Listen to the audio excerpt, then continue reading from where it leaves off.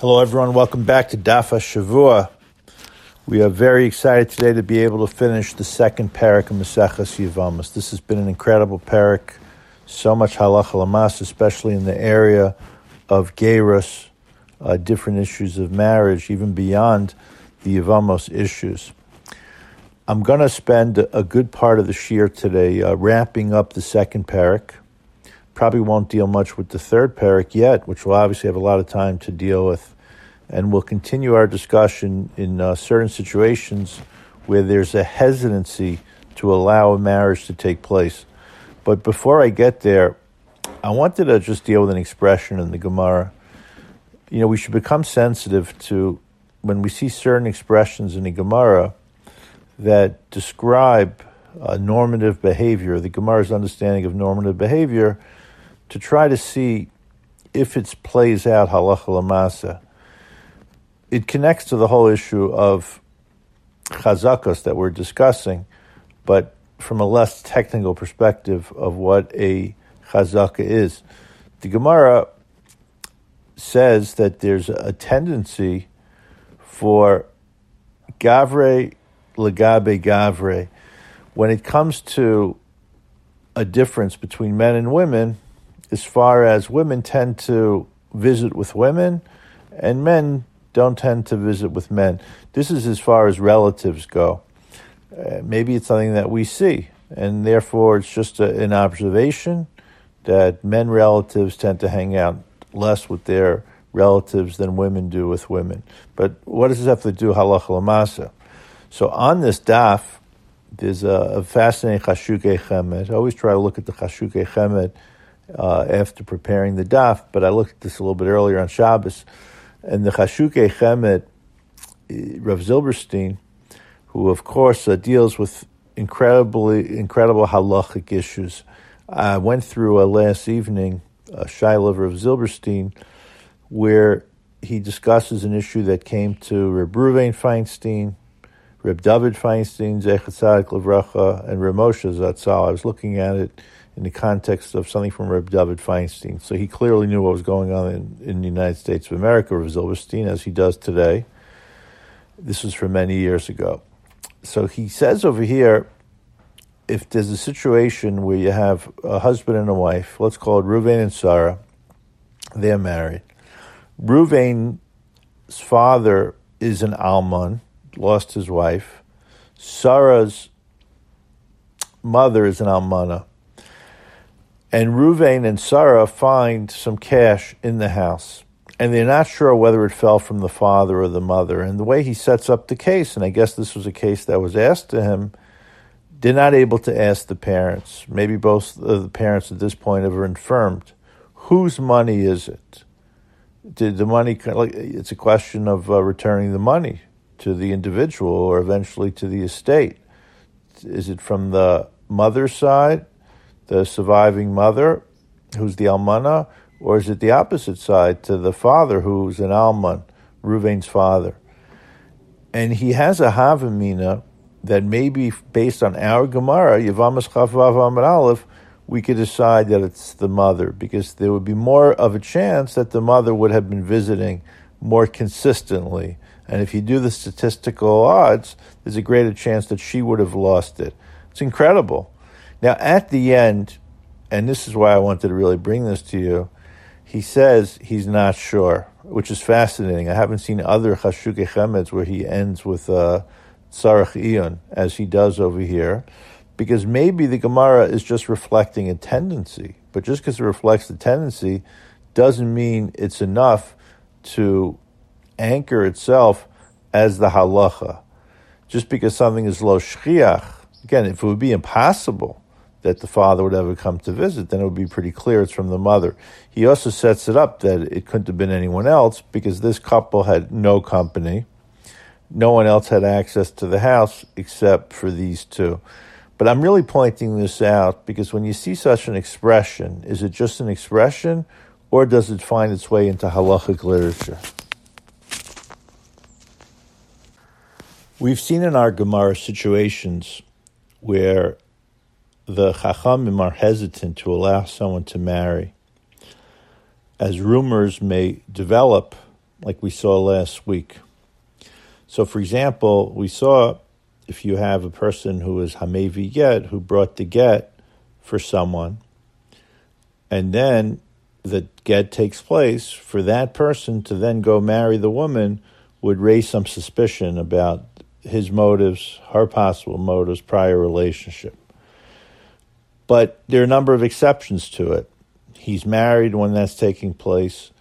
We now have a situation where this was during the first marriage that this woman had, where he was the Mevi get, but then she got remarried to someone else. Now, the fact that there's a possibility that she could remarry a third person gets us into a whole discussion about chazakah. We don't have the chance today to give a whole sugya analysis of chazakah. It pops up all over Shas. But how many times is required until we establish what we would consider the status quo, the presumed mode of behavior or the presumed status in a relationship, in a legal realm? Rebbe says twice. Therefore, if you read this the way Rashi reads it, if a woman would be divorced twice, then no man should marry her. Hold on until we get to the halacha lamasa, because there's a presumption that it's going to end up in divorce. If you look up for the third time, as opposed to Reb Shimon ben Gamliel, who says, let her get married 3 times, the fourth guy who comes along shouldn't marry her, because there's a presumption this is just her mode of operation. Now, if you look at the top Tosfos says, no, this doesn't apply to Gittin, it only applies to an almana. So if we dial this back, and this is the approach that, the given approach of many, I won't say most poskim, but of many poskim, we'll see so many exceptions built into it, that the category that we're addressing, and I want to spend some time on today, and will again come up in the Gemara in Samach Daled, is the category of katlanit. Katlanis, a woman who is given the status of one who kills. Again, it sounds very harsh. There's a very fascinating tshuva. I'm not going to get to go through it, but I just want to spell it out to you today. Shelos Tshuvas Harash, Klal Nun Gimel Siman Ches, who explains why we're only talking about a katlanit and not about a katlan.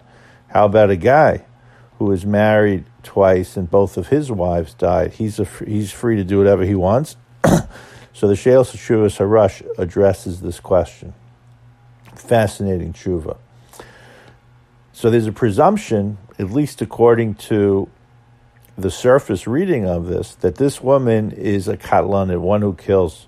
She's married, her first husband dies, she gets married, her second husband dies. Now, what's happening over here? So the Gemara on Samach Daled, and it's being assumed here in many of the Rishonim, and just reading the Gemara itself, is that there's a machlokas amarayim of what's the basis of this halacha. But what I want to explain to you is that once it's established as the halacha, then whether the basis applies or not, there's a good chance that the halacha is going to be codified. And sure enough, if one looks into the Rambam, in Hilchos Isurei Bia Perchaf Aleph Halacha Lamed Aleph, you find this halacha. If you look into the Shulchan Aruch, Even Ezer, Hilchos Ishus Siman Tes Sif Aleph, you find this halacha. What we're going to try to do is explain it very on a surface level as far as the basis for it, but I want to show you how 2 of the Gedolim of our generation, Rav Moshe Feinstein Zatzal and Rav Ovadia Yosef Zatzal, addressed it. You'll see already that many of the exceptions are built into the Ramah, but the fact is it had to be addressed, and it has to be addressed. And we'll go through some of the cases. Now, the Gemara has a machlokas as far as why there should be such a situation. And we're going to put the divorce case aside because we're focusing on the death situation. The opinion, Mishmei Rav Huna, it's brought down in the Gemara on Samach Daled Amud Beis, Amarav Abimi Mehagronia Mishmei Rav Huna, we'll call it the position of Rav Huna, is because Mayan Gorem. Mayan is Sagi Nohar a modest way of saying her spring, that through bia, through relations, there must be some kind of infection that this woman has that knocks off, that kills anyone who has relations with her. And therefore, you can't have a third person. Get into that situation. We have a related discussion as far as bris milah. What happens if, Rachmana litzlan, within the same family, you have someone who dies from a bris milah, and then you have a second child? We're not going to do a milah on the third child. There's a connection to this as well in contemporary society in Eretz Yisrael, as far as chayalim, soldiers. That you know that if a family has a soldier that's lost, so they're protected by the next son doesn't have to fight in certain units. What does that mean? From a statistical analysis, it's not like this person has a greater chance. So there's something going on. I'm not saying the Israeli Tzahal thing is related, but this concept of a greater chance of it happening. If you go to Rav Huna says, we're not talking about statistics over here, there's some kind of physical aspect to it, even if there hasn't been a diagnosis. So we're talking here, as some of the Rishonim and Achronim explain, Safek B'koach Nefashos. So marry someone else. It seems Rachmanis that this woman has to be alone, but that would be the position. Rav Ashi comes along, and Rav Ashi says something which, again, is not easy for us to understand, Mazal Gorem. There's something predetermined within this woman's condition, within her status, that causes people who marry her to die. Now, the way this is explained by many of the Rishonim and Achronim, and we'll see this if we get into the details of some of these tshuvos, it's not that it's predetermined that she should kill someone. It's predetermined that she should be an ani, and therefore a husband who's a source of support is not able to survive. Again, very challenging, but again, we accept this as presented to us in the Gemara, and Lamaisa, there is such a category of katlanis. Now, the Gemara makes a nafkamina in Maseches Yevamos, and this nafkamina, this practical difference, will come up in some of the Shelos Tshuvos, is what happens if the second husband, for example, or even the first husband died during Erusin and not after Nisuin.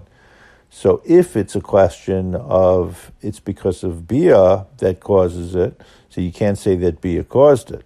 If you say it's Mazel, then, okay, already at Erusin, there's a halachic status. The Gemara also gives an example. If someone falls off a tree, the husband dies on a hiking trip, we're not going to say that it's because of the woman, but if you say it's Mazel, then maybe, she's already had something to do with it, not because she was trying to kill her husband, but because it is determined that she should struggle with poverty. And I know this sounds very strange, but we're going to show you how this plays out, halacha lamasa, and you'll be much happier probably at the end of the shiur.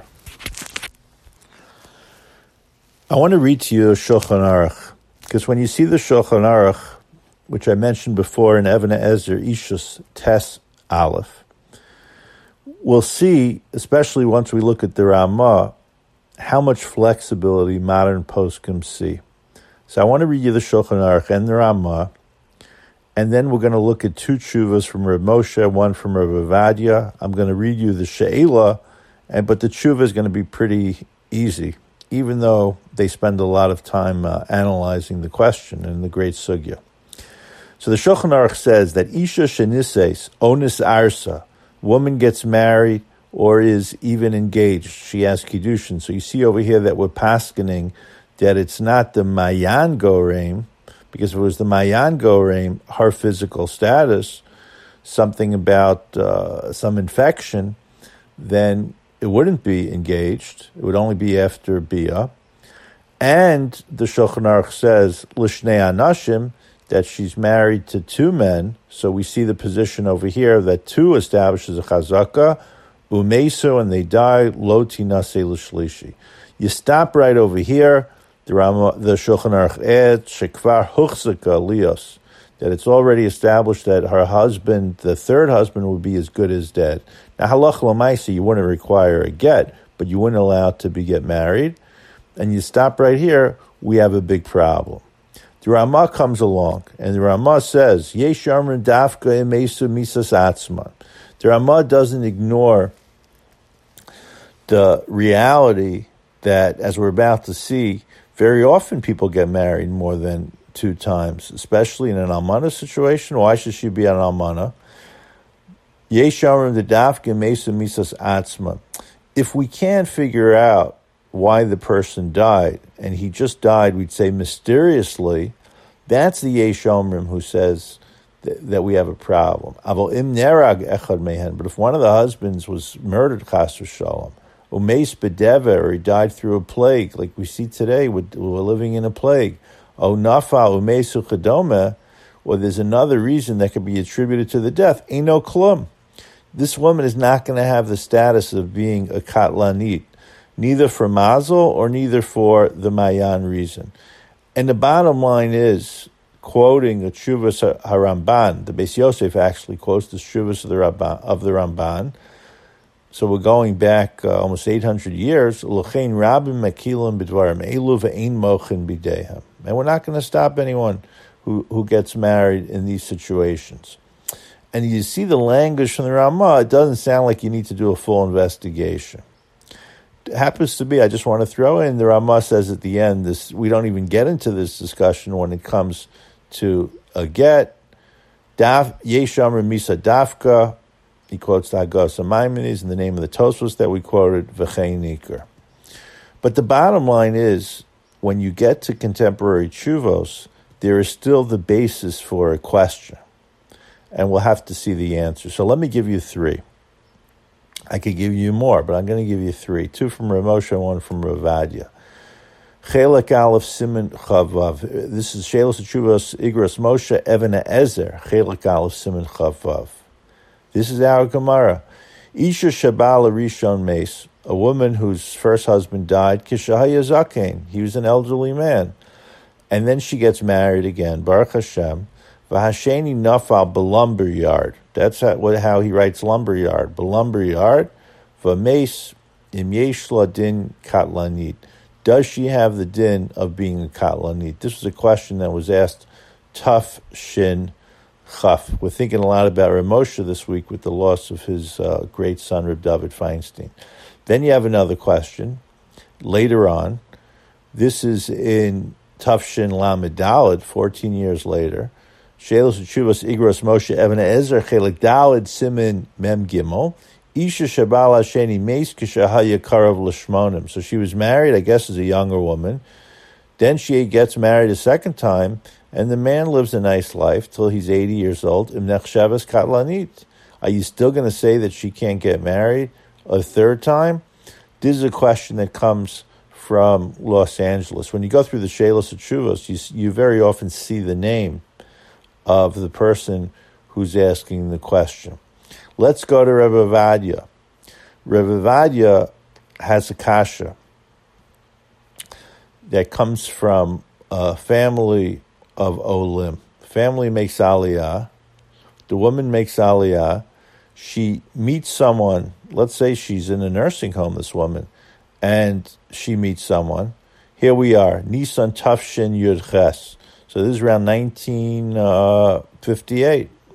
If you match it up, a question of Petach Tikva. Odos ha'isha asher mesu shnei ba'aleh ha'kodmen b'chutz la'aretz. The woman was living in Chutz la'aretz, and she's a widow times 2. She comes and she makes aliyah, and Baruch Hashem, she meets a man, maybe in the nursing home, maybe in the street. Baruch Hashem, you can imagine the Masadi Kedushin sits down with the couple. Is any previous marriages? Are you a Kohen? Was there a get? And everything should be okay. But she lets the Rav know that 2 of her husbands died. And now the question is, could she get married a third time? Never thinking it would be a question. Ulabala Hasheni Nises Kishahaya Begil Shivim Shana. She didn't even get married to the second man until she was 70 years old. V'haisa imo ka'eser shanim, and v'chaisa imo ka'eser shanim. They lived for 10 years. Va'az together, va'az chala b'mechelas leiv, v'niftika ben shmonim shana. It's the husband who was 70, and then he had a heart condition, and he died of a heart attack at 80 years old. And then the question is she now allowed to get married? So in this tshuva, Rav Ovadia gives a fascinating historical analysis and halachic analysis of Katlanit. What I'm going to give you is the bottom line, which you probably know already by now. In another tshuva, Siman Tes, Yabiya Omer Chelik Aleph Yordea Siman Tes, Rav Ovadia discusses situations where people died in the Magefa, and again, getting into an analysis as well, quoting from a Radvaz and others. But let me give you the bottom line if I could summarize it. In all the cases, both Rav Ovadia and Rav Moshe allow the marriage to take place. And you see a number of reasons that are given. What you find in both of the tshuvos is a position of Rav Shlomo Kluger as well as others that maybe when it comes to this category of katlanis, we don't paskin like the position of 2, and we possess that 3 is a chazaka. And you can't say we're really in the realm of pikuach nefashos, because there's so many sveikos that are existing over here. I don't want to go deep into that, because that would bring us back into the chazaka sugya. But the bottom line is that you generally, especially today, have a cause of death. And if you have a cause of death, then it's not considered to be the same death. And what happens, both Rav Ovadia and Rav Moshe say that even if you take the view of Mazel Goreim is not going to exist where the death is not the same. So it really brings together Mazel Goreim together with Mayan Goreim. And another point that Rav Moshe says is that if you could show that this woman has independently achieved some financial success, especially between the marriages, or maybe even before she was married, her mazel is not to be poor. And the bottom line of all these situations, again, is the allowance. But I wanted you to see how we can't just dismiss this halacha. If you go through Rav Ovadia's tshuva, and I'm very happy to send it to anyone, literally probably has 150 different makaros that are there before he comes to his conclusion. Once we saw the Ramah, we knew where he was going, but it's still fascinating to see the development. And he ends with a beautiful bracha, as we should end with a bracha, that people should live healthy, long marriages. Another concern that is also raised here is the length of life. You see, the question that came to Rav Ovadia is, you're already dealing with someone who's most likely in her 80s. The children that were born, you're going to put this person into the category of kadlanis is not the same as a young bride. And in this tshuva, Rav Moshe gets, and Rav Ovadia gets into a whole long analysis about life expectation, bizman hazeh, how it's expanded, etc. But either way, I have never seen a situation where, whether it's a grusha or even in a misa situation, where we're not going to allow a Jewish marriage to take place, where there are no other isurim extant. Have a great week of learning.